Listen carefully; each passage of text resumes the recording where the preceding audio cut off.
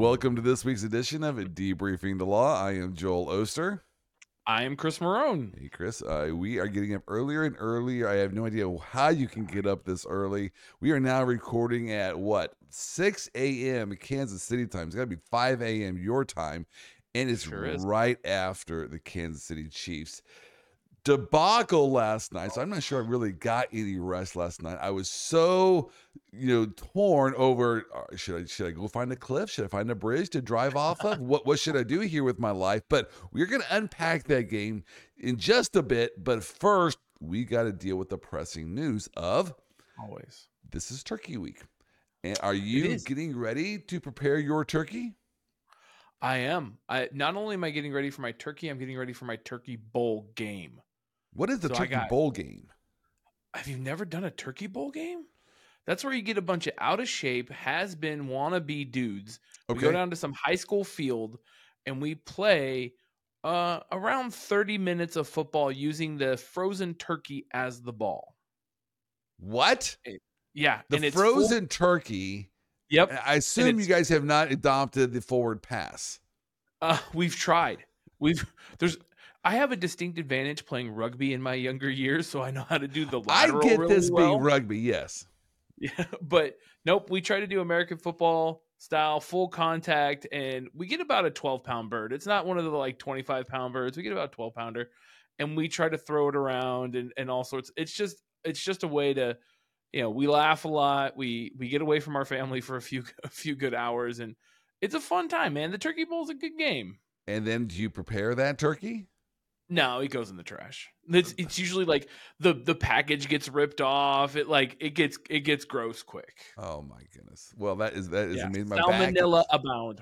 My back is already hurting just even thinking about it, but it does sound like a lot of fun. No, I am preparing for Turkey Day. Actually, I'm already done with my turkey, but I'm eating my leftovers. And I wanted to start off here by talking about how you prepare your turkey, because I think I have now stumbled on the right approach to preparing your turkey. And so let's talk about smoking a turkey. So, Chris, I know I've asked you this before, but how do you prepare your turkey?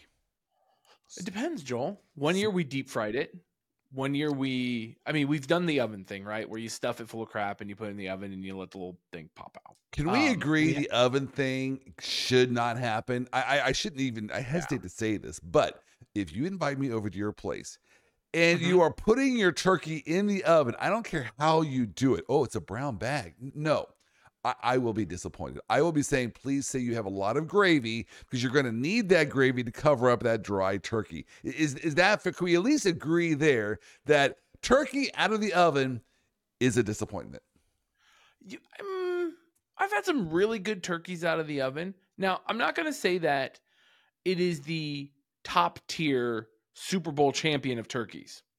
I'm saying it is the NFC championship game of turkeys, where one team is usually pretty good, and that's the Niners, and the other team is really bad but still gets the win, and that's the Eagles. So I feel like there's always a better turkey to be had out there, but I'm not gonna some people love oven baked turkeys, and I'm not here to yuck it. Oven-baked turkeys is why God created gravy, because that way you put on a pile of gravy and mashed potatoes and stuffing. And so, it's Thanksgiving, and so it can't be bad. You're just trying to have a tryptophan overdose so you can fall asleep during the football games. But no, the right way to do it is to smoke it. And my brother's father-in-law smoked the turkey, and it was amazing. And ever since I had that smoked turkey, I was won over.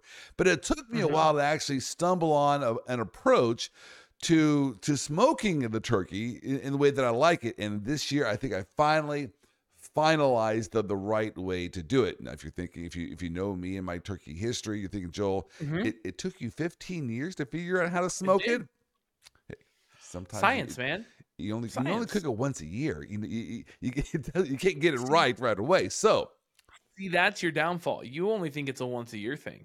I'm gonna do turkey 5, 6, 7, 8, 9 times a year. We may do it once a month until I get that smoking recipe right. Because on game day.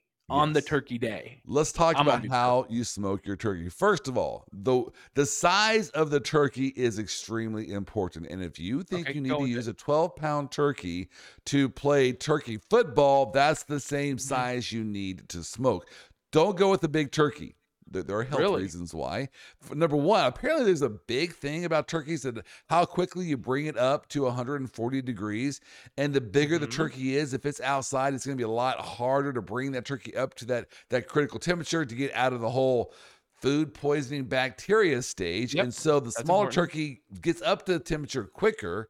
That's, I guess, important, though I don't think I've ever had food poisoning. So I'm not sure it impact my stomach must be made of steel. I don't know. There you go. But it's also important for the smoking because if you wanted to incorporate the smoke flavor, the bigger the turkey is, you're just not going to get to the inside of that turkey with the flavor. So Makes sense. 11 to 12 pounds is what you want to do. Brining is Okay. essential. You have Okay. to brine your turkey. Now, I have brined my turkey for 2 days and I've brined it for 6 hours. I can't tell you what the right amount of time is to brine your turkey. I saw in a Okay. recipe this week that you should only brine it for 6 hours if it's a 12-pound turkey. I doubled that and went for 12 hours on brining that turkey. Okay. And everyone said it was amazing. They said it was the best turkey that I had made in quite some time. I don't know if that's a compliment or an insult, but whatever. No? Maybe my other turkeys Was were it an really bad. independent was it an independent panel of turkey judges, or was it your family that loves you? It was my family, but they're not. Yeah, they love me. They're no, but my son, I can tell because if they go for seconds, if there's turkey left over, Mhm. that's not a good sign. And so you Right. want the turkey gone. Well, in this situation, the turkey was gone, and so that's a good sign, right? They That's a good finished sign. the entire turkey, but then again, it was only 12 pounds. But Right. so you brine it for 6 to 12 hours, depending upon how salty you like your meat. I did it for 12 Okay. hours. I don't think it was that long. Again, some people say if you brine it too long, you lose the turkey flavor. The juices kind of go out there and it becomes more just a Okay. salt water kind of flavor. I'm not sure there is such a thing as turkey flavor. I think it's always just salt and gravy. But I did brine it for 12 hours. I'm telling you, I liked the resulting turkey. Good. And here's the other thing I did. So I smoked 2 turkeys. I put it in the smoker. I have a pellet smoker. I put it on 225. I stuck my meat thermometer in the turkey. I did one upside down and I did one right side up. So breast side down and breast side up. Now, why do you not want to do it breast side down? If you do your turkey breast side down, it is one ugly bird when you get it out. It is it does not look good. It is deformed. You will not be putting any platter, on the middle in the middle of the table. Saying, now let's carve the turkey. You're not going to do that. It is one ugly bird, and Wait, wait, so wait. You carved the turkey from the table? I do not. We were going to get there and say, Okay. should you carve the turkey from the table? Because that's how all the cartoons and TV shows do Hard it. They no. have they have a big Hard turkey no. in the middle, and some guy is carving it and handing out the pieces. No, you can't do that. There's too much crap in the dude. You got to cut the turkey back at the counter where you have more utility and more space, and then put it all on a platter.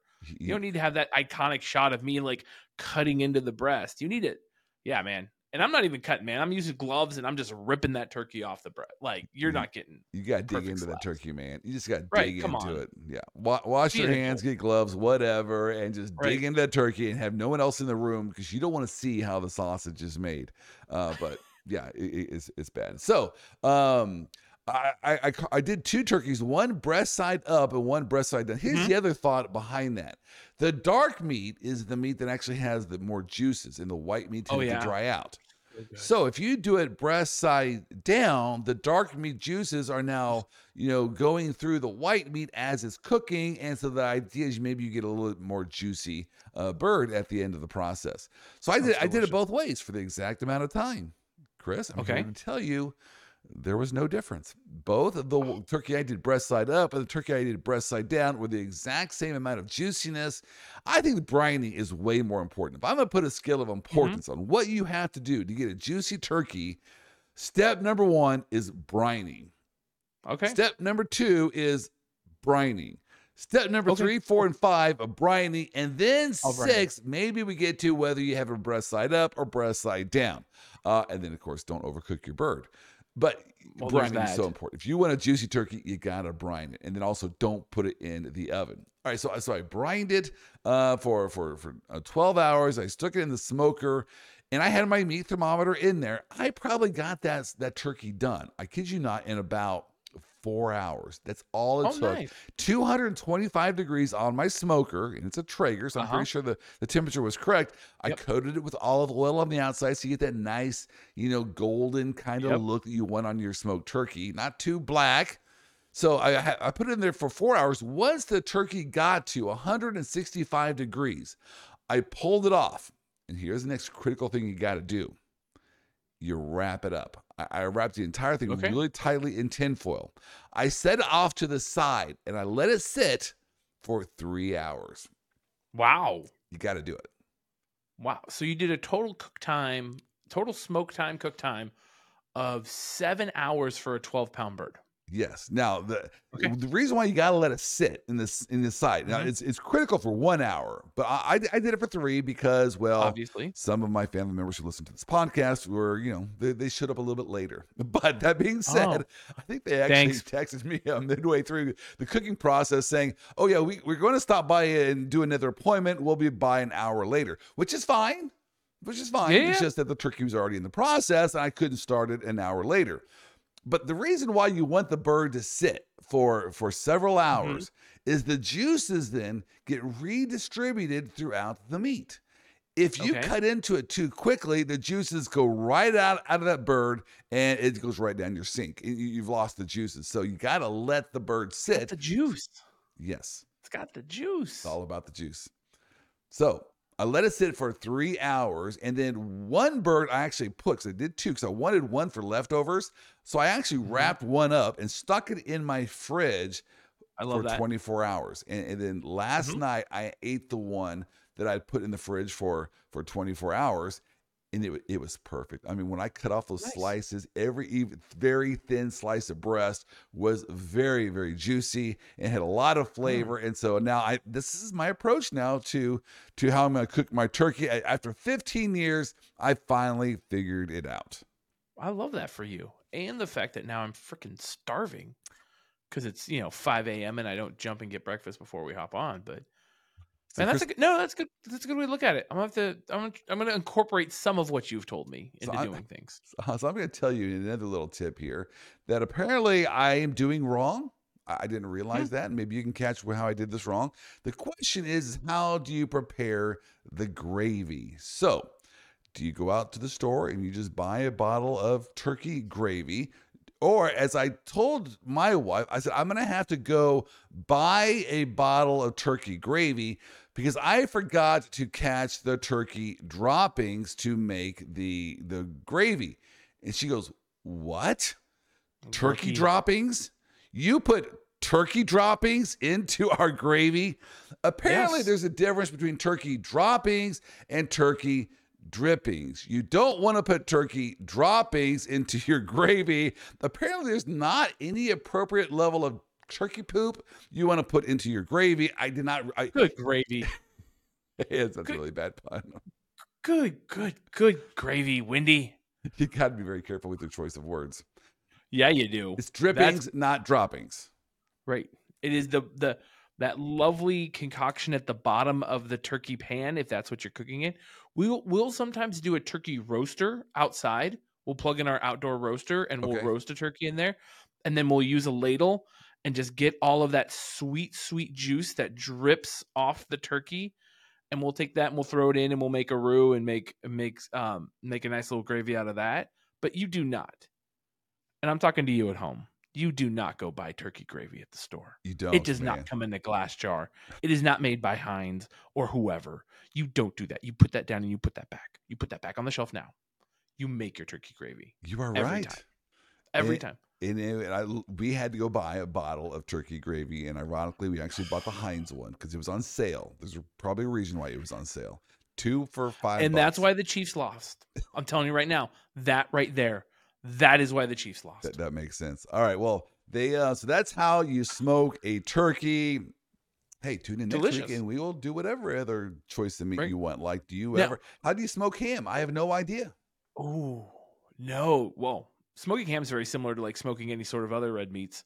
But do you make a gravy when you smoke a brisket, or if you smoke like some prime rib in the big block of it? Do you make a gravy out of the juices from that? That's the I real thing. I have not done that yet. I will You try to do got that. to. I always Oh make my my gosh. meat without anything to capture the drippings. Oh, So yes, the maybe I need to do drippings. that. Yeah, next time you smoke a brisket, after you depend, I don't know if you sear. Some people sear and then smoke. It's all your thing.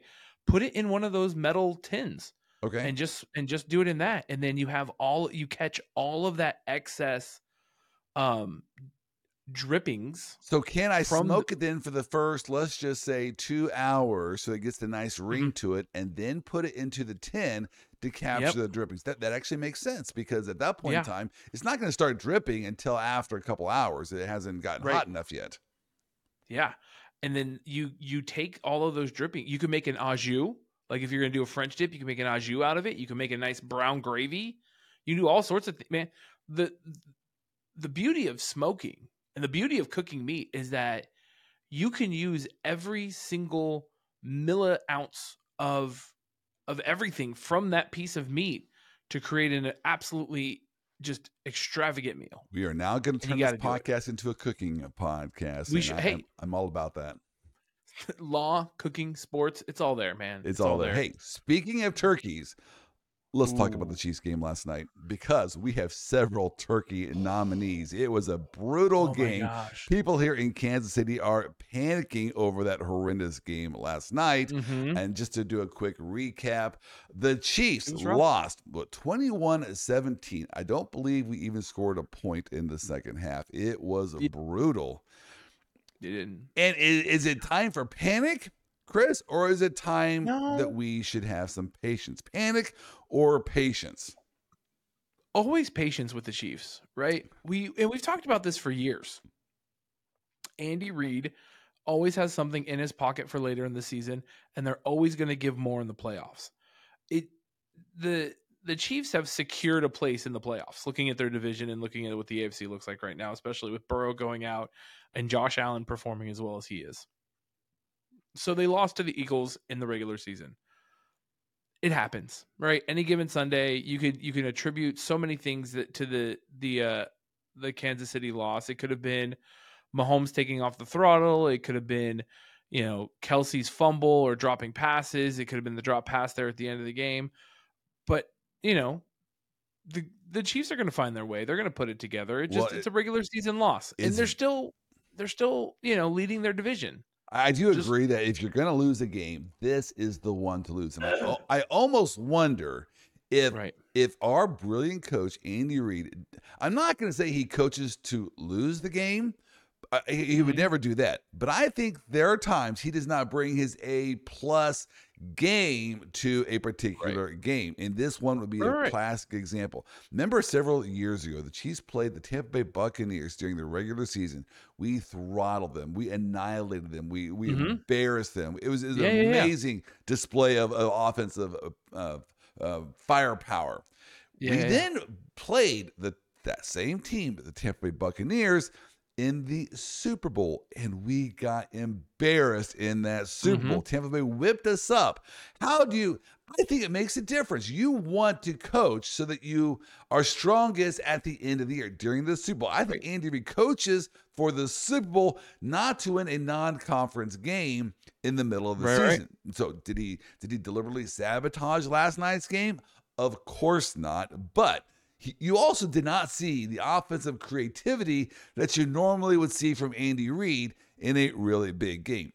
That Well, being and said, Chiefs fans, back away from the bridge. Get off the cliff here, because let me just tell you one quick stat about last night. We lost 21-17, but okay. it very easily could have been a 38-21 thrashing. If the Yep. score had been 38-21, we would all be saying, Mhm. wow, the Chiefs are dynamite. They are going to plow right ahead to the Super Bowl. And you say, well, Mhm. Joel, yeah, it's easy to say, throw out a number that the Chiefs could have scored another 3 touchdowns. No, no. I'm saying they had those 3 touchdowns, but for three Right, right, right, right. absolutely boneheaded decisions. Let's go with the first one. You had Patrick Mahomes threw that really bad pass in the end zone. Whenever you have a Yep. turnover in the end zone, that could have been 7 points the other That's way, 7, yep. maybe at least 3 points the other way with a field goal. But the guy was Mhm. wide open. He just missed him. He threw the ball too far to the inside. It was a little bit Mhm. short. That's not your typical Patrick Mahomes pass. That right there Right. would have been 7 points for Kansas City. Then you had Travis Kelce's fumble. Now, Chris, it would be really easy to blame this loss on Taylor Swift. And I want to blame Taylor Swift, but because there's all this No. catastrophe down there in Brazil, I'm not going to do it. But No. she should have been there. Uh, Travis Kelce looked distracted. He looked like his mind was not in this game. And that fumble is 100% on Travis Kelce / Taylor Swift. You can't fumble the ball there at the 5 yard line. You just cannot. And Chris, let me just explain to you why I'm so upset. Because I will watch this play several times. Travis Kelce catches that ball. He's running to Yep. the 5 yard line. There is a defensive guy standing right there Mhm. waiting for him. It was like it came from the blind side. He was right there in front of Travis Kelce. You know it. I know it. The entire world knows what is coming. The defender's going to punch it. Why? What else is he going to do? I mean, he's just sitting there waiting. So, Right. Travis Kelce, go down. Right? Don't invite that contact. You're probably not going to score, but whatever you do, tuck that ball in, turn, make Mhm. sure the guy does not get a clean shot at the football. He did not do that. He just let the football right out there, totally exposed. The guy took one punch right at the heart of the football. You can't do that. It reminds me of the fumble Travis Kelce did a couple of years ago against Cincinnati, also during the second half, during a crucial part of the Uh-huh. game when you're trying to pull away, and he was striving for extra yards there in the middle of the field. No, sometimes it's just not worth it. Do the right thing. Don't be distracted. This Taylor Swift. This one's on you. He is distracted now, and just Mhm. go down. Protect that ball, Chris. That is on Travis Kelce. I mean, yeah, he fumbled the ball, but wow, that was quite the assessment there, Joel. Second, I need to that's the I second. need to walk you back from a bridge here real quick. Like, That's the you know, second touchdown. we're allowed to have off days in our jobs. That's what I'm We're saying. I mean, but you're pretty fired up over Travis not just making it. Yes, I am. Travis, bro, you fumbled it. It sucked. It could have been a touchdown. I'm going to give Travis a little more credit than that because I look at the game, right, and I know there's a third touchdown coming. I know there is. I'm looking at the game, and I mean, at least from my vantage point on my couch in my area, is that it was raining for pretty much the entire game. It was. So I dried my I dogs off 3 times last mhm. night. Yep. So I'm gonna assume a couple things. One, Andy Reid said, "Don't be a hero. It is a rainy game. Don't try to strive for extra things. Don't do anything super outrageous because you may slip. The ball's gonna slip. We can't have an injury in the middle of a rainy game against the Eagles." So I'm gonna say Andy Reid played smart football. I'm gonna say that punch because I watched the replay several times because that's what local channels do is they put the replay on there. It was just perfect storm. I think Travis had the ball in there. You're right. He should have tucked in a little bit tighter. He probably could have locked down a little bit more in his body and pushed through the defender. Travis is a much larger gentleman than the safety that was standing there scared as Travis came barreling at him. But the guy got a good punch in there and it slipped off on the water and that was that. Like Travis, get your any head given in the Sunday. game. Stop. I think his head's in the game. His head's Right. not in the game. I think that's one of the things about the Kelsey brothers that I do really like is that they have all these distractions going on, but when they're playing, they're playing. They're consummate professionals. And I don't think the Taylor Swift being in Brazil thing is playing into I'm not giving Taylor that power over my sport. Well, let's go over the I'm not third. doing it. Let's go over the Not third doing it. touchdown. So that was the second one. The Go. third one was in the final 2 minutes of the game. Now Kansas City Yep. has the ball. We are down 4. We're going to win the game with the final push. Yep. It's We're watching it. it's beautiful. second down and 10 for Classic whatever. Mahomes. Mahomes puts the ball perfectly, throws it right to Oh, Marquez I could Valdez-Scantling.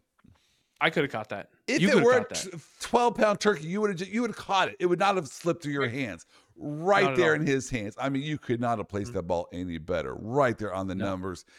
It just went right through his hands. And yeah, you can say Yep. the lights. You know what? There are lights every single game that are on. So you can't You blame the practice lights with in the that lights on, situation. bro. It's right in your hands. That was the third touchdown. So, but for those three things happening the way they happened, this would have Mhm. been a blowout and no one would be worried. So my final takeaway is Kansas City, just relax. This is the same Do Kansas City better. Chiefs that won 2 Super Bowls, went to 3, 5 straight Mhm. championship games there in the AFC Yeah. Championship game. We are going to be there. There is no one else there in the AFC to really challenge us. This was a bad Right. result, but if you're going to lose, this is not a bad game to lose. Any other thoughts about the Chiefs game before I make my transition? My one thought is there's something that you touched on right there, and I don't know if we're ready to head that direction, but there's no one other in the AFC that can challenge the Kansas City Chiefs right now. Right. Right? There it's Who? astounding. It's astounding to me how Give me a team that can challenge right, the 2 years Chiefs. ago, right? 2 years ago, it was Bengals Bills. Oh, Last year was Bengals Bills, I hate the but Bengals. The not Bengals now. scare Not me. now. Not now. But Yes. why? Joe Burrow's out. He's out for the year. Why would the Bengals scare you when there's literal I mean, and I don't want like Mahomes and Maato to get such big heads that they think that they're the unstoppable force, because then that's when Tua is going to come up and Tyreek Hill is going to smoke them in a game because they're going to be like, it's the Dolphins. But like it's hard. Looking at So their fiefdom of the AFC, they're high up Cincinnati on the Hogs. is done, right? Because it's not the They're Cincinnati out. Bengals, it's the Cincinnati Burrows, and now he is out for the Mhm. year, so their team is done. Yep. I'm not sure they're even going to play the rest of their season, the rest of their games. Yeah, Throw they're me out already another team. underdogs. Wait, the I think that's my favorite part about Cincinnati is that when I was looking at it, they're already underdogs against who are they playing this week? The Steelers. Yes. The Steelers are well, I mean, the Steelers are doing great this season anyways with Mike Tomlin. But now you're going from AFC almost Super Bowl contention to being the underdogs They are in less than a done. week. Yeah, so Yeah, who they're else out. in the AFC? Throw me out a team. How about the No. Ravens? No, if you watch the Mm, Ravens, their quarterback is not a fourth quarter quarterback. He always no. fumbles the ball, finds some way to lose the big game. I am not worried at all about the Ravens. Now, I guess could the No, I Ravens wouldn't beat the either. Chiefs if we drop passes all day long? Yes, we could lose Absolutely. that game, but we can obviously that's going to be our biggest issue. You learn how to catch the ball. But as far as who else is there in the AFC, I'm not worried about the Nobody. Ravens. What about Nope. the Cleveland Browns? They are starting to play Nope. well of late. Deshaun, man, he's gone. He's gone for the Deshaun rest of the Watson's out for year. the season. Yeah, Yeah. they're done. The Yeah. Steelers, they have a decent record, but come on. But Kenny Pickett, come No, on. no, they don't scare me at all. Not worried about Right? them. Who else do we have? The Miami Dolphins. That's a maybe. That's a That's the maybe. closest. They've I'd yet say to the closest. they've yet to beat a team with a winning record, so there's that. Right. So But that's it. yeah. So That's it. I'll tell you who I'm actually afraid of right now. If you were to say, Joel, what team are you most fearful of playing in the postseason? This might shock you. The Denver Broncos. They actually scare me right now. That's right. They are figuring it out. They got a coach who's won the Super Bowl.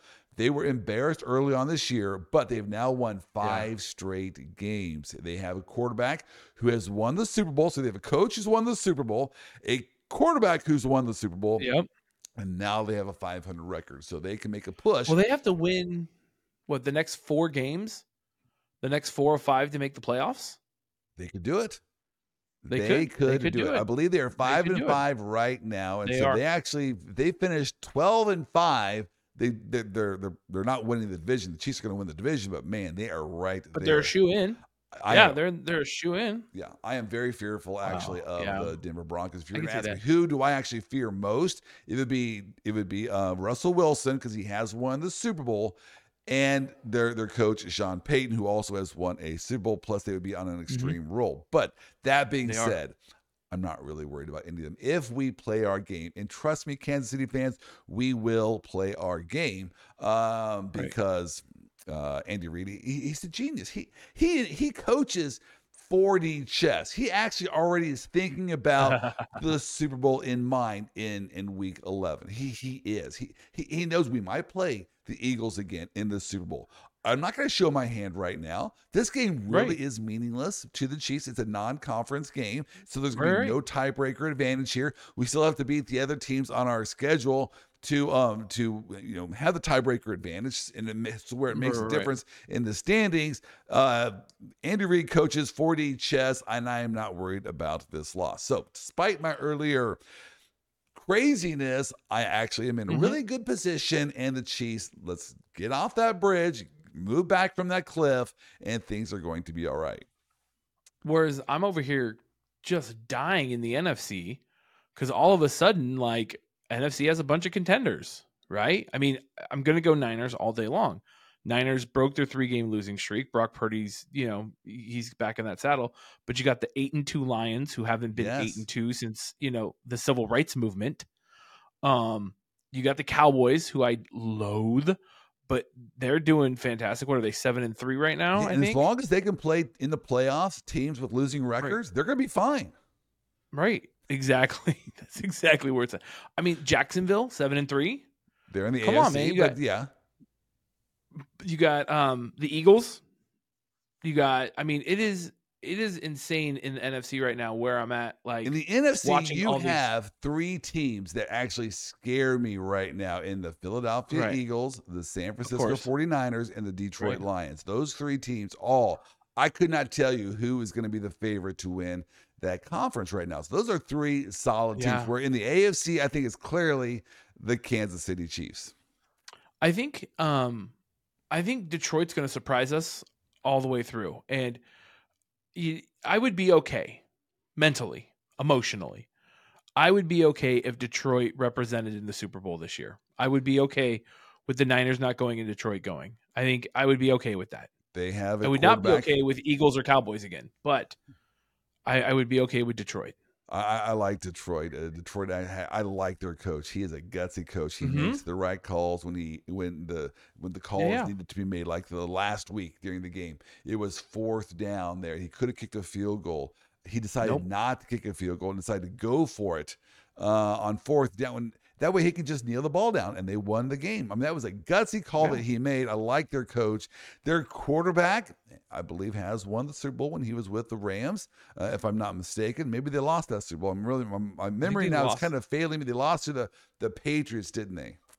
They did. Yes, that's right. But They lost Goff to the Patriots. he is a Super Bowl caliber quarterback. Yes. Just on the Detroit Lions, which were not a Super Bowl caliber team. Super Bowl caliber team until recently. All right, so we are going to not overreact to this loss and just say this is one of the games. It will be quickly forgotten. All right, let's now transition to, because we're getting to this time of year, it's almost here, where universities and NFL teams kind of lose their collective minds and start firing their coaches. And recently here, Texas A&M fired their coach, Jimbo Fisher. Chris, I don't get this firing for so many reasons. I think this firing represents what is wrong and bad with collegiate sports. So let me just kind of state my case here. First of all, let's look at his record. He was the coach at Texas A&M. So he coaches in the SEC, which is apparently a dynamite conference. I say apparently because Allegedly. I'm not going to buy into that. There's a lot of problems with the SEC. Right. Number one, they don't play each other. But that being said, in the coaching, even though he's coaching in the SEC, his record was 45-25. That's not that bad. Record. That's a pretty good winning record, considering the likes of you share the same conference with Georgia, with Alabama, with LSU, with Ole Miss, with Tennessee. That's a decent conference, and you have a 45-25 record. This year, he had a 5-3 record, not too bad, not too shabby. And let's look at their losses this year. Their losses this year, actually, they had 4 losses. He lost to Miami, which was probably a bad loss there. He lost to Yeah. Alabama 26-20. Okay. Not a bad loss. Lost to Nope. Tennessee 20-13, 7-point loss. Mm-hmm. Not that bad. Lost to Ole Miss 38-35, a 3-point loss. Ooh. The loss. So those aren't bad losses. Those are all within a score. Now, the loss to Miami was 48-33, so that's a 15-point loss. But that's early in the season. Yeah. That's not a bad year. Those are close games that could go either way. He only lost to Alabama by 6 points. Right. And then they just beat Mississippi State 51-10. Okay, you got this? Not good enough. Not good enough. So they fire Jimbo Fisher. They fire him for his record for this season. And they thought, even though we just extended your contract 2 years ago in 2021, they gave him a contract extension because they were afraid that LSU was going to hire him. They extended his contract 2 years ago, so they had to pay him $76 million. Chris, this is a public university where people pay tuition dollars. People pay taxes to this university here.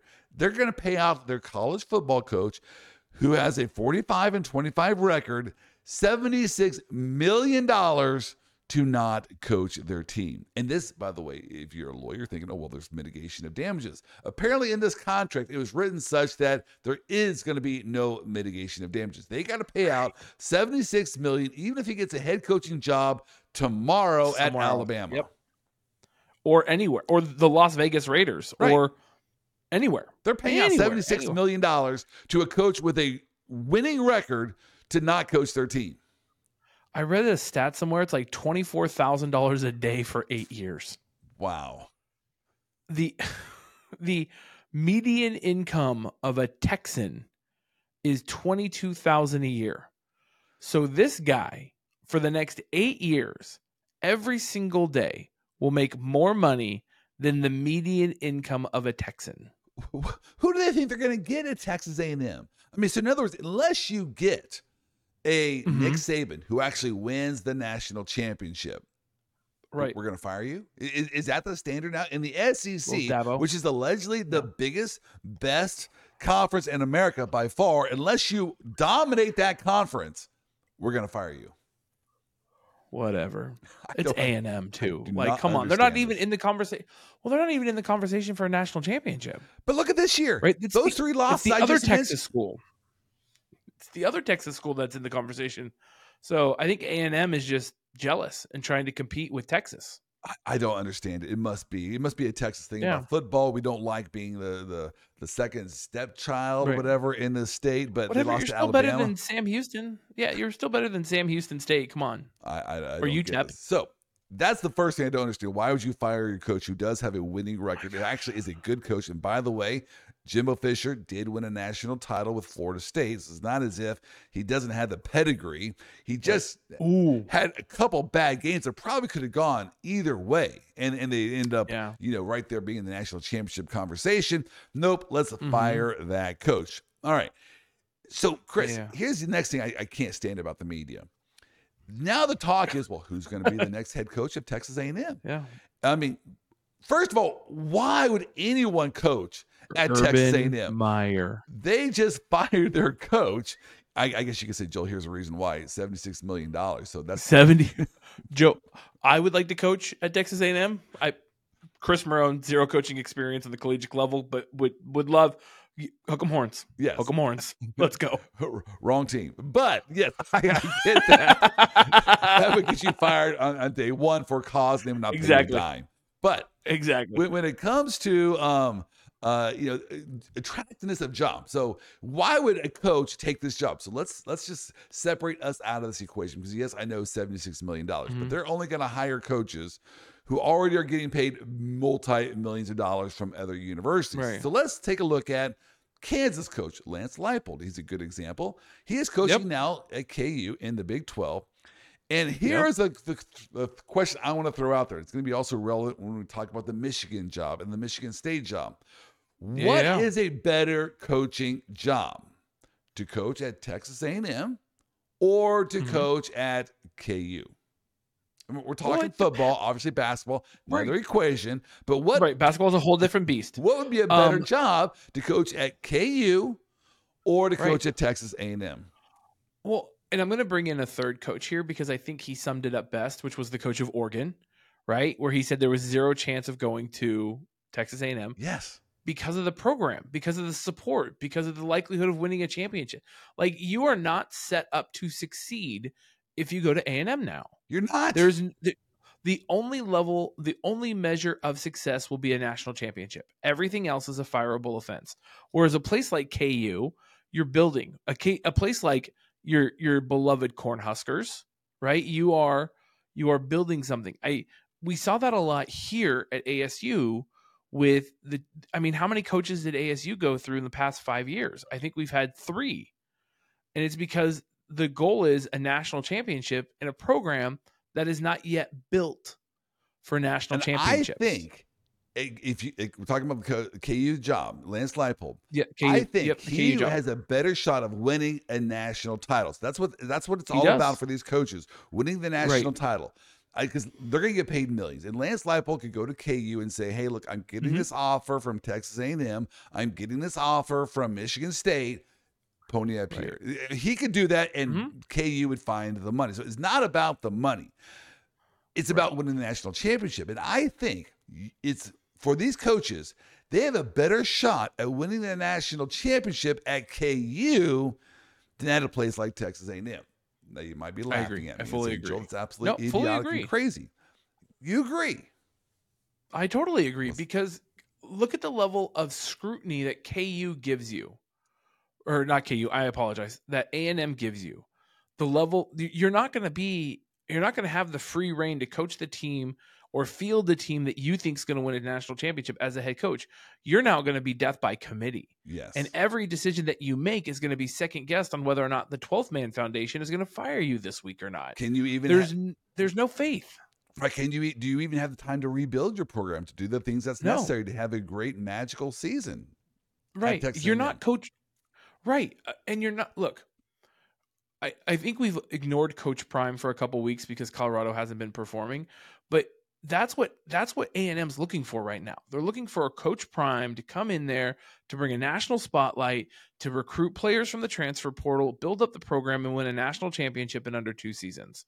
And it's just not there. So if you're a coach at KU, and I think you have an easier path to the national championship than at a place like Texas A&M, and here's the reason why. It's all about getting into the CFP. So the CFP now, it's 4 teams, but next year it's going to be 12. So let's look at now the 12-team CFP.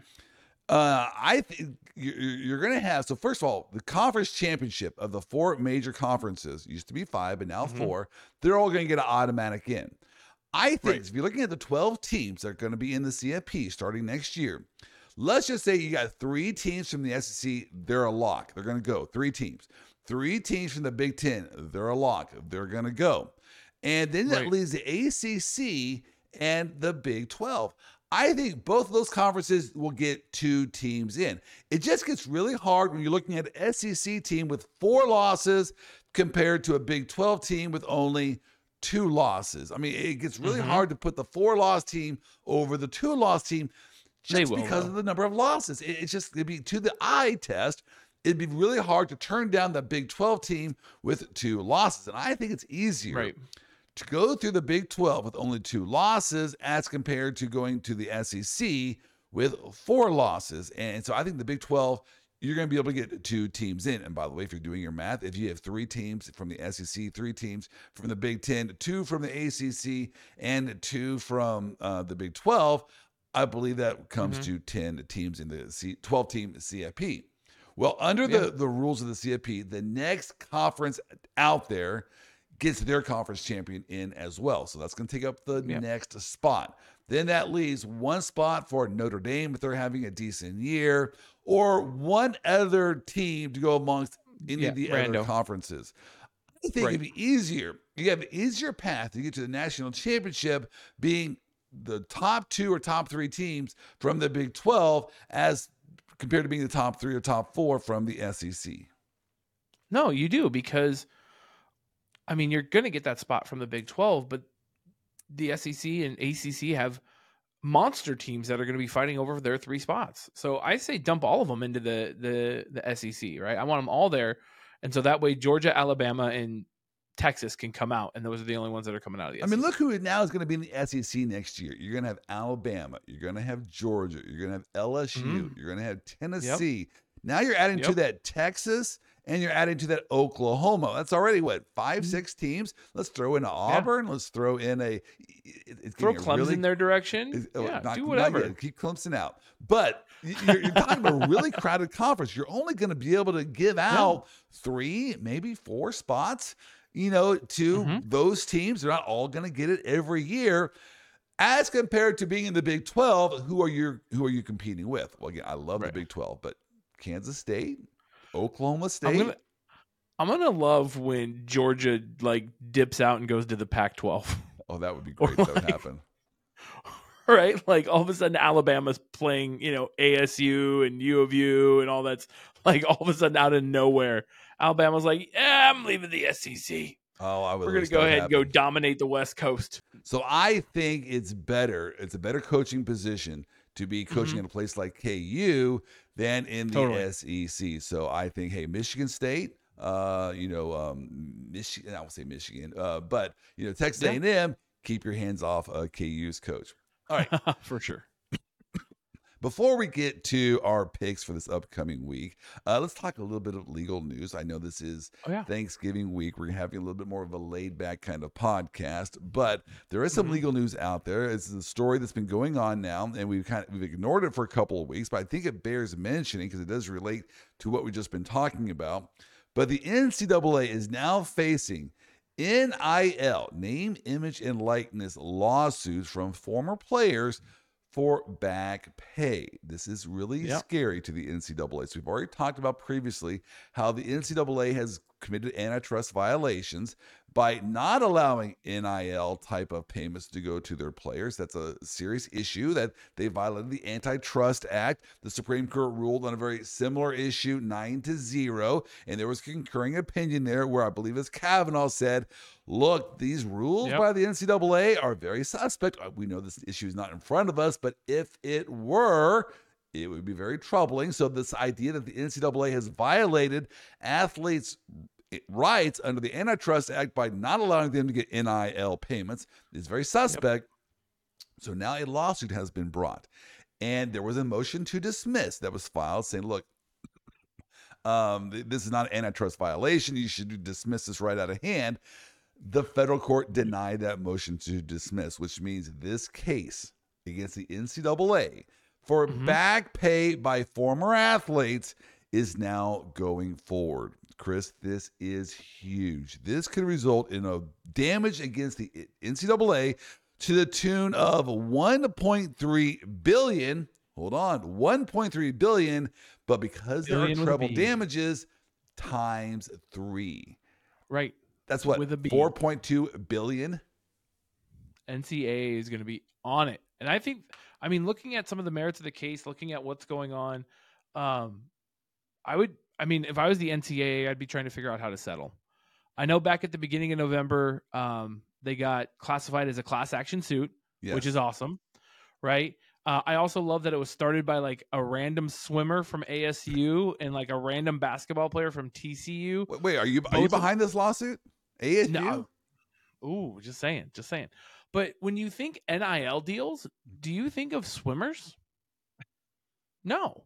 Right? When you think of name, image, and likeness and how a school uses that to promote their programs, you would go, an ASU swimmer? Why? But then just quick offshot, do you know who the coach of the swim team is at ASU right now? No. Michael Phelps. No. Yep. I was going to throw out there Michael Phelps as a joke. Nope. Michael Phelps is the coach of the ASU Sun Devil swim team. Wow. For those of you who don't know who Michael Phelps is, he's the most decorated Olympian of all time.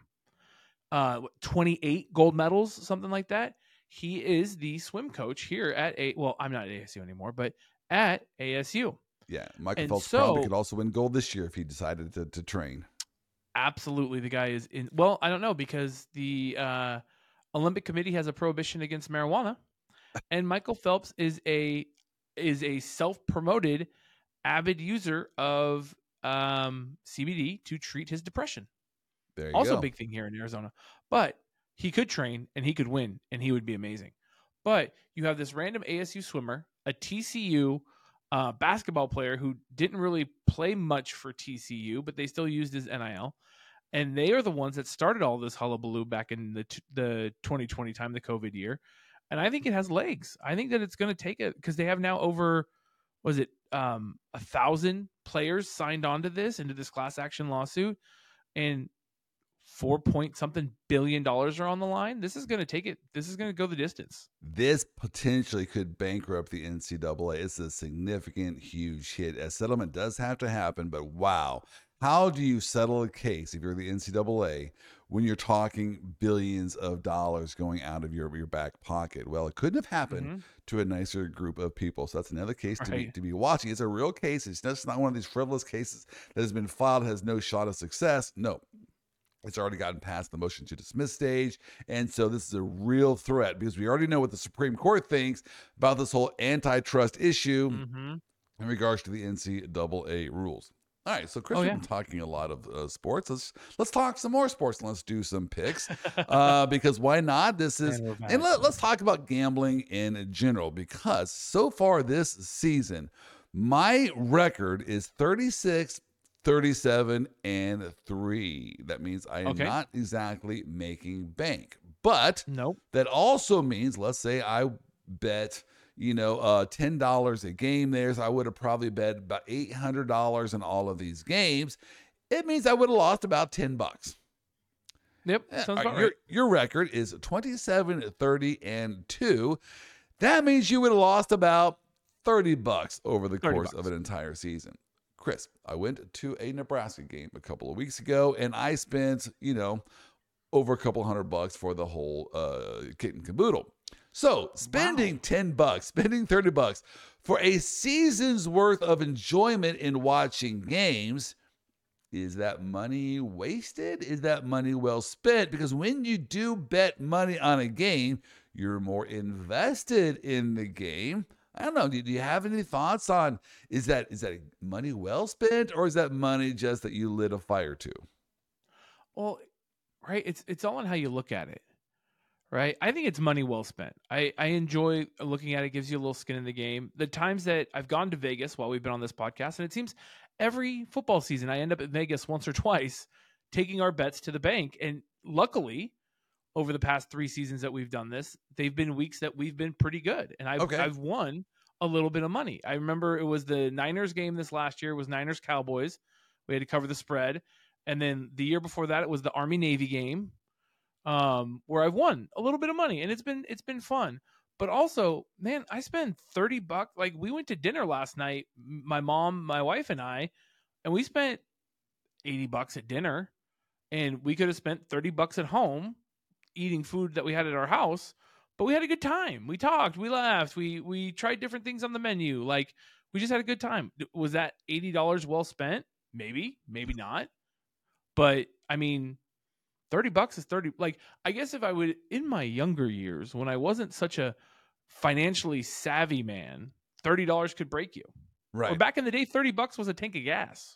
I think the danger, and Kurt Warner, who's one of my favorite players and a great Christian man, he does his ad out there where he talks about gambling, sports gambling, and his take is, just don't chase your losses. And I understand what that means. There's this idea of doubling down, because if you continually double down on your bets, and they're all 50-50 kind of bets, eventually, if it's 50-50, you're going to win, and you will win all your money back. So this idea, you just double down. Let's say you lose 6 in a row. Well, the 7th one, you've now won all your money back. So it's almost like this insurance, if you will, on covering your bets to make sure you never lose money. It doesn't work that way. If you chase your bets, you chase your losses like that, eventually you will get to the point where that last bet is a really high number. Let's just say it's $5,000. Let's say it's $10,000, because you will keep doubling and eventually that gets pretty high. Now you're talking, I can't make the mortgage payment if you lose that last bet, or I can't make, that's a serious impact in your money, financial situation. And so he's just don't chase your losses. Chris, I wonder if that's easier said than done for some of these addictive personalities. Do people really chase their losses? And yeah, we're talking about how this could be fun. It's just $10 here, $10 there. It's just the cost of entertainment. But is there a real downside here of people who are chasing their losses and going broke? I mean, look at how popular Vegas is or Reno is. Look at, and I don't know if this is a big thing where you're at, but we have 12 tribal casinos in Arizona. Okay. What supports that? How are 12 tribal casinos in Arizona like booming? Because people are going in there and losing money every single day. They're going in there they're winning. That's right. They're not winning. Yeah. They are leaving more money behind than they are taking with them. That's why they build these, monstrosities. You think that, like, if you look at the F1 race, we didn't talk about that much. The F1 race that happened in Vegas this last week, right? Why did the absolute richest sport on the planet come to Las Vegas? Because that's where more money can be made. It's where more money can be lost. Vegas makes it incentive-wise.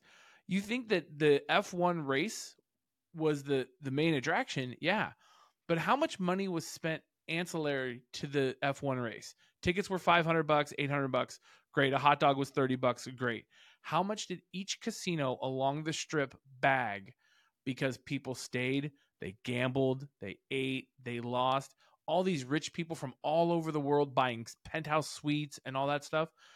Like, the casinos print money, like absolutely print money. And so there are so many people that just go and dump their life savings in a quarter machine day after day. Well, let's go over this week's picks. I think we are establishing that this is not a way to make money. It might be a way to entertain yourselves, as long as, again, as Kurt Warner said, don't go chasing your losses. All right. So let's go over this week's game. And by the way, this is one of the greatest weeks for football. Thanksgiving week, you got a full slate of games on Thursday. You got a game on Friday, college football on Saturday, and more NFL on Sunday. And by the way, while this is all going on, no work is needed to be done because everyone's on holiday. All right. Detroit Packers. Let's talk about that game. Detroit is on the move. They are playing well. They now are definitely a Super Bowl contender, if not a favorite. They're playing the Green Bay Packers, who are floundering. The spread is 7.5 points. Chris, I'm going to take Detroit to cover the 7.5. I hate the 7.5 spread because that means you got to win by more than a touchdown. But I'm going to take Detroit over the Packers. Are you taking that game? I am. And do I think Detroit's going to win? Absolutely. But man, did they struggle against the Bears. The Bears, Joel. They struggled against Justin Fields, which, by the way, after Justin Fields' little shimmy dance on the sideline at the Detroit game, I was so happy to watch him get stuffed right there in that last play into a safety. Man, did that make me feel good. That is nice. And maybe Justin Fields isn't the problem when we're looking at the Bears at this point. But I think, it's rough because 7.5 points. I don't think the Lions have been dominating in their victories. I just think they're getting victories. 7.5. I'm going to take the Packers. You know what? I'm going to take the Packers plus 7.5. There you go. Vegas knows what it's doing when it sets these numbers. I always find it amazing how most of the games end up right along that line. Oh my gosh. So close. This one does not make any sense to me. Did I write this down correctly? The Steelers are a 1-point favorite over the Bengals. 1 point over the Bengals. Right. I got to take the Steelers. The Bengals are floundering. They don't have a quarterback. They're going to play this game without a quarterback, and it's going to be the first time in NFL history. Mm-hmm. And the Steelers, they're the Steelers, and this is a conference division rival. I'm going to take the Steelers to win this game, a 1 point. Last I checked, Chris, you can't win a game by a half a point. So if you think a team is going to win, you really can't lose on this one. I'm going to take Steelers. I'm going to take the Steelers as well. Mike Tomlin is a second half season kind of guy. I think he's going to come through. I think Kenny Pickett is feeling the groove, doing the bull dance. I think that the Steelers are going to come out. And the Bengals, come on, man. No Joe Burrow. They're and you have done. an offensive line that can't, they're a wet paper bag. Like, come on. This next one, I feel like is my lock of the week, and I don't like a lot of these picks, but this one, I feel good about this one, and I do not know why. The Patriots are playing the Ooh, Giants, and Bill Belichick is coaching for his career. He very well, yes, absolutely. Bill Belichick might get fired after this season. That's how bad things are going for up there in New England, and they're playing the lowly Giants. The Giants stink. I think they're down to their fifth quarterback. I don't know. They didn't even start the year with a quarterback. The Giants are a mess. If mastermind, and I'm saying that with a huge tongue in my cheek, Bill Belichick, the cheater, if he can't find a way to beat the Giants, they might fire him Yeah. this week. I mean, they Belichick won't. might go to Texas A&M, right? I mean, that could be his retirement place. Is deep No in the heart one of should Texas. hire Bill Belichick. He is a cheater. But that being said, Yeah. he's 70 years of age. He is done. Yeah, let him retire. Let him go off with his 9 Super Bowl rings and have a great life. Even though I'm kind of making fun of him, Massage I don't parlors. think he is near as good as what people say. He's still a decent coach, and he has Yeah. to win this game. He does. Desperation He makes teams play absolutely better. does. I'm gonna take the Patriots -3 over the Giants. I think I picked the Giants on this game, but it's that buyer's remorse. I don't think Danny DeVito in the pocket is really doing much for. But again, like if I look at my fantasy league, I got Saquon Barkley like on my fantasy league, so I need to invest. So I'm gonna go with the Giants. The All Giants right. +3, just to see how it plays out. You can take Giants +3 over the Patriots. And one other Yep. comment about the Patriots I think bears repeating here. People are all up in arms over Jim Harbaugh there at the University of Michigan, Yeah. because of the whole sign gate. That someone on his staff, Yeah. was going to other people's practices and look or games and watching the Stealing, signs that they use on the sidelines and then somehow using that to their advantage. Oh, huge commotion over. Should Jim Harbaugh be fired for this? Well, someone reminded me recently, it's like, hold on, is this really that bad in context? Mhm. Because hold on, Right. Bill Belichick, what did he do? Again, not alleged. This is what he did. Before Yeah. the Super Bowl against my favorite Kurt Warner's quarterback's team, the St. Louis Yeah. Cardinals at that time, he Yeah. went to their Right. practice and videotaped their first 14 plays. They knew the first 14 plays that the Cardinals were going to run, the Rams were going to run. Sorry, the St. Louis Rams. Huge cheating, huge controversy. That's in the Super Bowl. That determined that game. The Patriots won that game because Belichick cheated, and everyone's all up in arms because Jim Harbaugh, someone on his staff, might have went to another game and learned some of their signals. But whatever. All right, Whatever. moving on. Whatever. Minnesota over the Bears. I got Minnesota -3.5 over the Bears. Why? Again, it's the That's a Bears. lock. The Bears are just That's done. a log. I feel better about that pick now.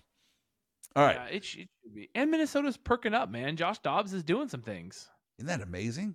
right? I looked That's at amazing. his stat line this last week. His career stat line.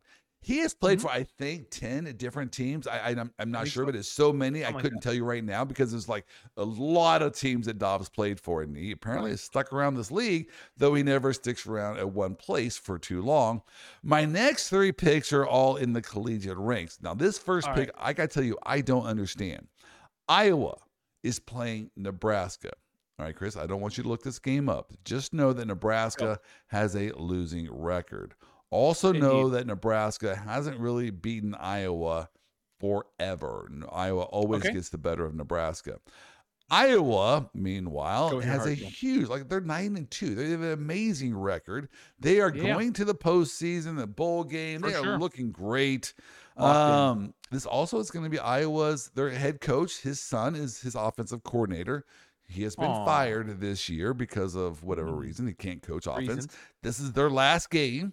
So, again, they are so good with him that they have a tremendous winning record, yet they're firing his son. They're going to be a little ticked off. This is going to be their FU kind of game to stick it to the people who are firing his son. With all that being said, what do you think the line should be? Iowa over Nebraska. Or Plus Iowa, 10. Nebraska. Who should be? Iowa favored for 10. Okay, that's what you would think, right? Right. Yeah. Yeah. How about this one? Nebraska is favored by 2.5 points. Put the money on it. Put the money on the table. I don't get it. Put the money. Put the money on the table. I want Joel. Nebraska to win. Put the money. I'm taking Iowa plus the 2.5. I just have to. Yeah, you are. I have to. Joel, there's been many names that I have called you, but an idiot has never been one of them. And look, we love Nebraska. I love Brock Purdy's little brother. Like, we could do this all day long. But, dude. That being said, you mentioned Chubba, whatever, Purdy, his brother. He started last week for Nebraska. Yeah. He looked amazing. He is going to be our quarterback next year, I would bet, because he looked.